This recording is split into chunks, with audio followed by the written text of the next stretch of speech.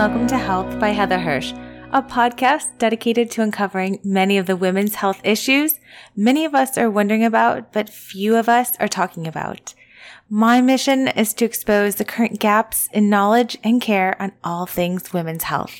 Enjoy. Well, hi ladies, and welcome back to the show. Today I want to talk about femtech, and I want to talk about the pros and the cons because this is something that I have been thinking about for a really long time and definitely been approached by a lot of different femtech companies to either do consulting for them or to work for them. And I've really been wrangling with, do I like them or do I not? And I have a lot to say on both sides. I'm also going to go over my favorite femtech, and I'm going to tell you why I've titled this podcast, The Last One, Kind of. But for that, I have to let you wait until we get to the end because it really makes for a better ending than it does beginning. I also wanted to let you guys know a little bit about what has been going on with my life because I know I don't talk about it too much, and that's really because I want this show to be about you, and I want this show to be about educating women in midlife and menopause, and really not the Heather Hirsch show. But I guess technically it is my show, and I've been giving you little tidbits behind the scenes about what's been going on. And one of the things I really like about doing my podcast as opposed to my YouTube or Instagram is I can be a little bit more personal here and really sit down with you guys and tell you a little bit about what's been going on. So you know that I delivered my third child early. In fact, my little guy, his name's Brody James Hirsch, was born on March 25th at 30 weeks and 1 day. And believe it or not, I was in clinic seeing patients all day, having contractions. And you would think, being that this was my third kid, I would know that I was in labor, but trust me, I did not. And needless to say, by the time I got to the hospital, labor was coming whether I wanted it to or not. It was extremely scary. I felt very vulnerable. And for me, taking a break from the things in my life that are really scary and really unknown to sit down and record a podcast or maybe even film a YouTube video actually really helped me not spiral out of control, which is why you probably saw me create content and not really talk about it too much. So Brody spent about 11 or 12 weeks in the NICU and is now home with me. And I'm so excited. I couldn't be happier to have my little guy back. Now, I am definitely doing some therapy because I really do need to work through the trauma of an early delivery and the trauma of being in the NICU for 12 weeks and how that made me feel really vulnerable and really scared. And so all of that stuff's going on. And I'm delighted to have a strong support system and to be able to say that I know that that is what I need, and that's what I'm going to be working on and working through. My first two deliveries were wonderful, and I loved that experience. And while Brody's was also wonderful, it was just a surprise, and that's something that I still am going to work through. So today's episode, guys, switching gears a little bit, and I'll keep talking about Brody as we go on and tell you how he's doing. But switching gears, I wanted to talk about femtech today. So what is femtech?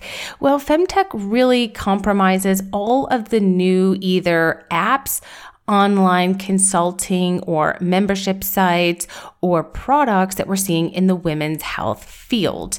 And I'm really specifically talking about midlife women's health, but there certainly are apps and products for women in earlier reproductive years, whether it's even just something simple like tracking your periods so you can get pregnant better, or, tracking your periods in general if it's for something like polycystic ovarian syndrome, which is also known as PCOS. But I've seen a boom in apps and online consulting and products for women in midlife health. We're talking perimenopause and menopause. And I want to let you know my thoughts about those. I sat down, as I usually do before I record a podcast, and just take some little notes on one piece of paper. And the pros list is kind of short, and the cons list is kind of long. So without further ado, let's get right into the things that I think are good about femtech. Okay, well, obviously this means that people are recognizing that there is a void, that there is a need for products for women's health in midlife. whether that is sexual health or irregular periods in perimenopause and those strange symptoms that creep up in perimenopause and into menopause, or the symptoms that you're experiencing postmenopausally, people are noticing, there is a need here. There is a void that we have not filled. And people need these products. People need this help. People need this support. And so let's build this infrastructure to do so. So on the pros list is, people are noticing that women need help in midlife and at menopause. Now, certainly, I think that's completely obvious, but even for myself, it took me into my fellowship training where I really recognized the need for more care and support and doctors in midlife women's health. I went through, women's health studies in college and a year of OBGYN and 3 years of internal medicine. And it took me until 2014, that's when I was in my fellowship, 2014 to 2016, to really realize, oh my gosh, there's a gap in care after we have our children, if we choose or if we do have children, right? Not everybody does. So they're recognizing that there is a huge need, which I'm there for. The other thing that I feel as though they're helping is they're sort of helping with community. Community is really, really important. And the OG of community is Facebook groups. Now, I could do a whole podcast on Facebook groups on menopause and perimenopause. And it's an interesting land. It is literally no man's land. And I'm in these Facebook groups primarily because I kind of want to see, as if I'm just, not a menopause doctor, but just a woman in a Facebook group, what are people asking? What are other people telling other people? And occasionally I'll jump in and, try and help and support. But again, what I've noticed is there's something called the girlfriend effect that I have just labeled. The girlfriend effect is that what your girlfriend says is always right. And definitely more accurate than what your doctor says. It's just the girlfriend effect. We all experience it. I experience it. And that's a lot of what I see in Facebook groups is that people give each other not always the right information, sometimes blatantly wrong information, and that can really spiral out of control. So what I think these femtech groups are going to do that is really nice is provide community and support, but hopefully have like a moderator or a mediator or a clinician, ideally, and we'll get into that on the con side, who is sort of helping to moderate the conversation and making sure that it stays friendly, that it stays safe, and that it stays evidence-based. And evidence-based means that the ideas that we're giving people, the answers to their questions, are based in scientific research. And so hopefully the femtech, either if it's an app or if it's a website, is providing a safe sense of community, which also I'm there for. And, lastly, ideally, and hopefully, these are helpful. They fill a need and they serve community, but they should help you in some way. They shouldn't definitely harm you, but perhaps they're helping you either track your symptoms, or there's some educational tidbits in there, or they're providing support groups. They're helping link you up with qualified doctors. And I mean that with a lot of, meaning and thoughtfulness, qualified doctors. And so hopefully they're providing help. They're filling the void with something that is helpful. All right. Now, I got a lot of things to say on the con side, and I wish this wasn't the case, but, as somebody who is an expert in menopause and midlife women's health, I just don't want women being thrown more crap that's just crap. I don't want them being thrown more things. A lot of people come to me and consult with me, or I've been on lots of meetings about marketing to women in midlife. And I feel like this is a very sensitive topic, or maybe I am very sensitive to it because women are so marketed to, they're over marketed to. And people will say, oh gosh, midlife and menopause is such an open area. But it is and it isn't, because it's a very crowded market with stuff that's not always accurate, not always true. And so it is actually a very crowded market. But again, women are so marketed to, and I'm kind of over it. I'm kind of sick of it because when you're being marketed to, of course, the end result, like most things, is to make money off a profit. And whether it's an app with a paid subscription or a membership site that's paid, or whatever, not that making money is wrong. It's not. And you have money to spend, most likely, and you want to spend it to get help, but you want to spend it to the companies that are doing the best things for you. That's the underlying thing. That's the way it should work. But I just feel as though women are very vulnerable in midlife and menopause. And when given the opportunity that something is promising them this perfect, amazing result, or something that sounds way too, it doesn't sound realistic, lose 50 pounds in 8 days, or, I'm being a little facetious here, but something that sounds too good to be true, it probably is too good to be true. And I really don't like false advertising or preying on the vulnerabilities or insecurities of my community. And I have to say, I'm a little worried that femtech could be doing this. And so while there are tons and tons of things, there's actually so many different online programs and apps nowadays. I don't even know them all. But I really want you, as you're going through, and picking and choosing an app or a membership site or a product, to really ask yourself, does this feel like it's realistic? Do these outcomes seem true? Is this too good to be true? Is this too expensive? Because if it is, I don't want you to be involved. And I'm a little overprotective, clearly, here. Because also on my list of cons is who is running these apps and these sites. Oftentimes it's not a clinician. Sometimes a clinician is the face of it. Sometimes the clinician is the consultant. But a lot of times the people who are starting these and thinking about the marketing are marketers. They're market research specialists. And they're doing their good job, right? Just based off what I've just said. They're noticing a need and they're filling that void. But what is their end result? What is their mission? What is their passion? Sure, it definitely could be to help women in midlife, but the difference is they're really coming at it from a marketing perspective, not a clinician's perspective. And they could be getting a clinician to go on board, but is that clinician really an expert in menopause? Now, yes and no. They could be an OBGYN who's delivered babies for many, many, many years and now doesn't want to deliver babies anymore. And so is going into something that is a little bit more stable and, you don't have to do menopause in the middle of the night. But do they have the depth and breadth of knowledge that someone who does menopause day in and day out has? Now, I can't answer that. I certainly don't want to say that I think they don't. I just don't know.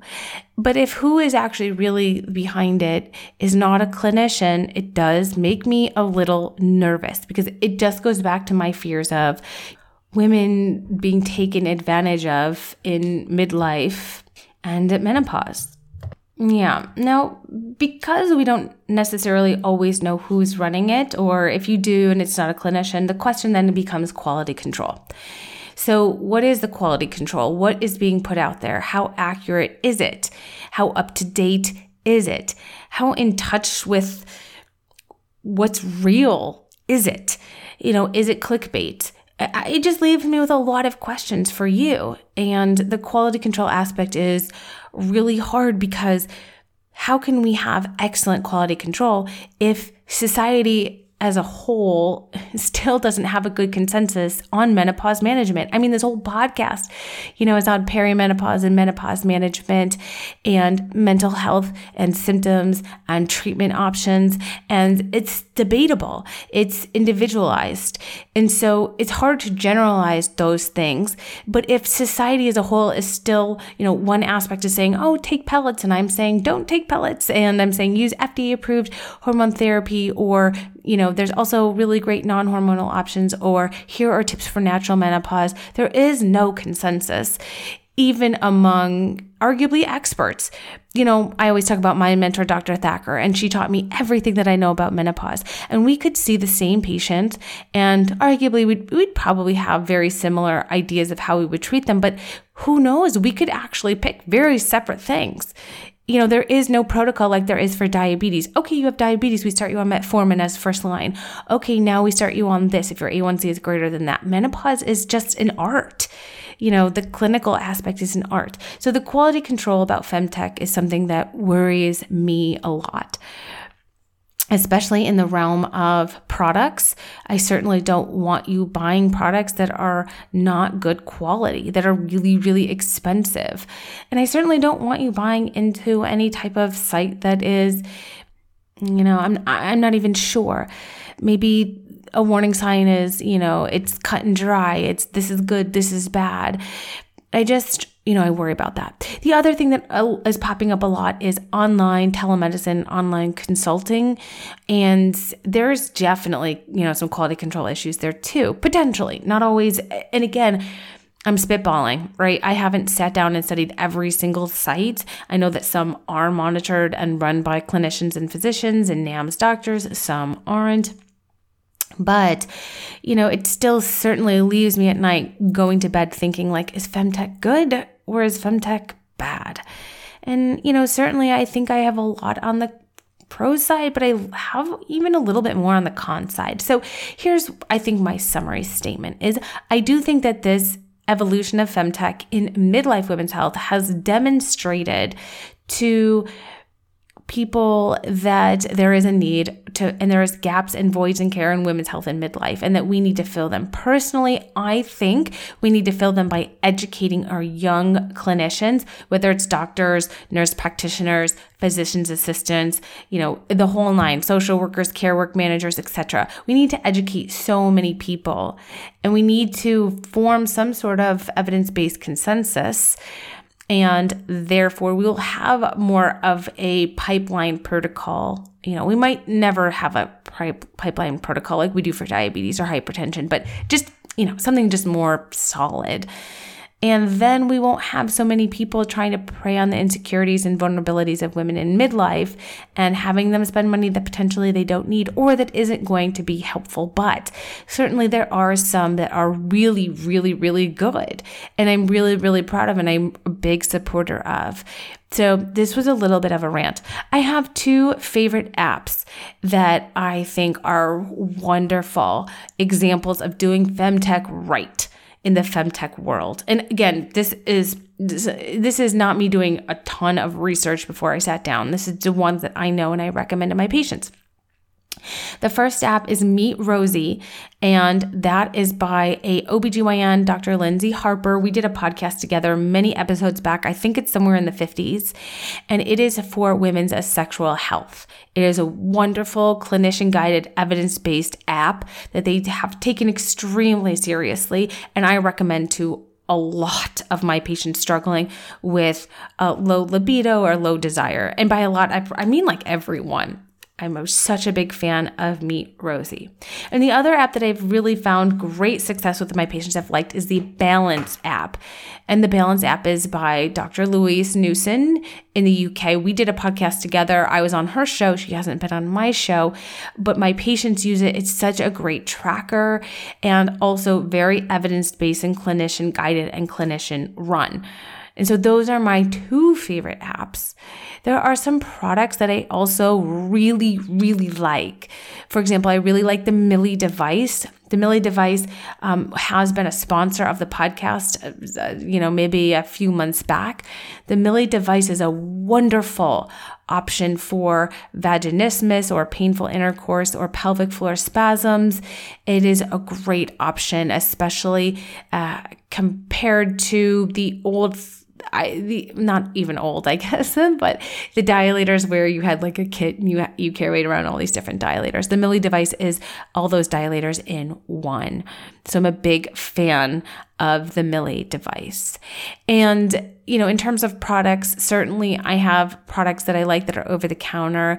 And when it comes to prescription-based products, I'm a huge advocate of FDA-approved options only.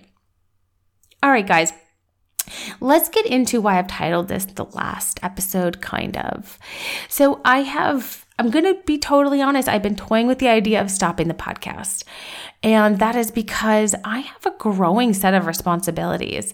I now have 3 little ones. I have a full-time academic position where I see patients and teach and do presentations and research. And that is my, that's my job. That is the, love of my life after my family. And then I also have this podcast, and I have expanded that into a YouTube channel, which I've had a lot of fun with. I didn't know I loved filming and creating videos, but I guess I do. And my website, and I've been turning these podcasts into blog posts, and I'm growing my Instagram, and then most recently started on TikTok, which I love TikTok as a consumer. I think it is a very fun platform. But I thought something has to give, and maybe this podcast needs to go. And I wrangled with this, and I ultimately came to a different conclusion. And that is that I have decided that I'm going to put this podcast exclusively on iTunes as a monthly subscription. So I'm going to price it at $3.99 a month. And that is because the way I can continue this podcast is with your support. If I can sit down and record it and then send it to someone who can edit it and post it and do all of those things, it takes up so much less of my time, and I need to free up some of my time. But stopping the podcast really, it hurt my little soul, because it was my very first baby that launched me into what I am, what I've really created in my spare time. And I love this podcast, and I love hearing from my friends or my sister or my mom that someone I didn't even know listened to it. And I want to keep this podcast going, but I need help and I need support. So I am going to put the podcast on iTunes exclusively as a monthly subscription. I hope that you can understand that if you love this show, if you've been a supporter for a long time, that helps me so much. And I'm going to do that for a while and see how that goes, and see if it helps to have some support so that I can continue creating these episodes for you, sitting down and recording, and then having someone help me. And that's really where I've landed with that decision. It was sort of an intermediate between stopping it completely and going without any help or any support. Certainly sponsorships have been really helpful in supporting the show, but I have to say, I really choose my sponsorships very, very closely, and I reach out to the people that I want to have sponsor the show. I do not let really people reach out to me and just have anyone sponsor the show, but that is also just uber time consuming, and I love forming those relationships with those companies, but it's also just not sustainable, and so I had to think of something else. So this is going to be the last episode I do before the show goes to iTunes as a subscription. My heart breaks for anyone who doesn't have iTunes or who uses an Android and has been listening to it on Spotify or elsewhere. I don't have a great solution or answer yet. I know that since Apple rolled out their subscriptions for podcasts, that they've also sort of wrangled with the idea that some people who use Androids can't really listen to iTunes, and how are they going to capture that audience? So there may be something down the road. But that is just really the best way I can continue making episodes for you. And if it's something that I can do, I'd love to take snippets of my shows and make them into a blog post. But the whole episode and all of the audio and all of the passion behind the words is going to now be on iTunes. So I hope that you can see me over there. And I hope that you understand how I came to this decision and how I really, truly love making content for you guys. But I have a lot of hats to wear, and I need support in order to be able to continue them. So you'll find me over there on iTunes. Thank you guys so much. I'm going to be filling you in on a lot more of the research and academics that I'm doing. I actually have a ton of people lined up for interviews, and interviews are such a great thing to do for podcast format. They really don't make for great YouTube videos, and I've just got so many people lined up to do interviews with and to shed light and to really bring, their expertise together with my expertise. And so I love doing this show. I'm kind of going off on a tangent, but it's true. I love doing the show and I want to keep it alive. So that's where she is going to live. If there's any other updates, you can follow me on Instagram. I'm at hormone.health.doc, and I do have a small Instagram page, which is at menopause.podcast, where I might be updating as well on the status of the show. So thank you guys for your support for nearly 90 episodes of Women's Health by Heather Hirsch here. And I can't thank you enough for all of the support and for all this podcast has launched me to create and to inspire to do. There's a lot more in the pipelines that I still can't let you guys in on yet. So be sure to follow me over on Instagram or over on YouTube. My channel is Health by Heather Hirsch, and I'll spill all the beans in due time. Thank you guys so much. I hope you have a wonderful rest of your day and evening, and be careful out there with your femtech choices. All right. See you next time. Bye.